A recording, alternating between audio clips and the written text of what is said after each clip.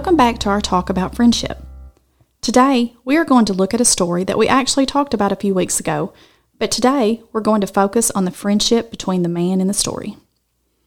Let's recap the story of Jesus healing a paralyzed man from Mark 2, 1 through 12.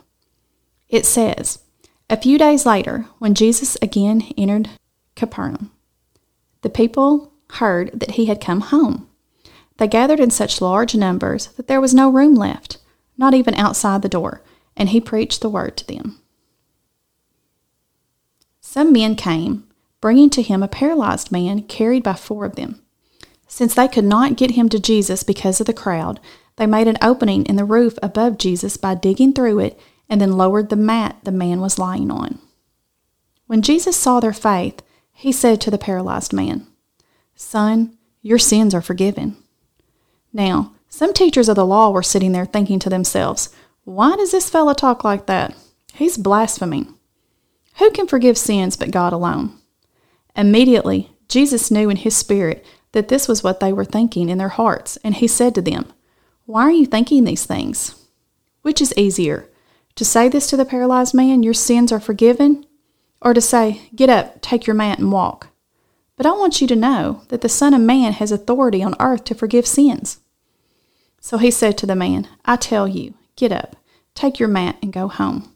He got up, took his mat, and walked out in full view of them all. This amazed everyone, and they praised God, saying, "We have never seen anything like this." The verse I want you guys to really look at is verse 5, where it says, "When Jesus saw their faith," meaning the faith of the friends. So this man had his sins forgiven, and he was healed from being paralyzed, all because of the faith of his friends. Now that is pretty amazing. Jesus healed and forgave a lot of people during his time on the earth, but almost every instance was someone asking for healing for themselves, unless they physically could not. But in this case, Jesus did it because of how faithful this man's friends were. The man himself didn't really have to do anything. Sometimes we read this story and we glaze over what these men really did for their friend, but let's really look at it. They actually carried their friend up on the roof on a mat, which was probably a very difficult task.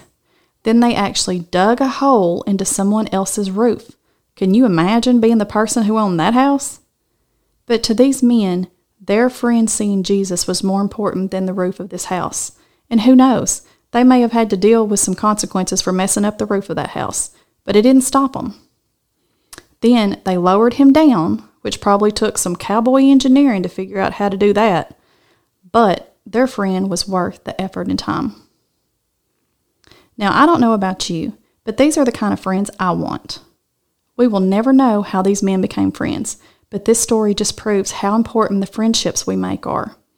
If I had to guess, this wasn't the first time these men had proven to be good friends to the paralyzed man.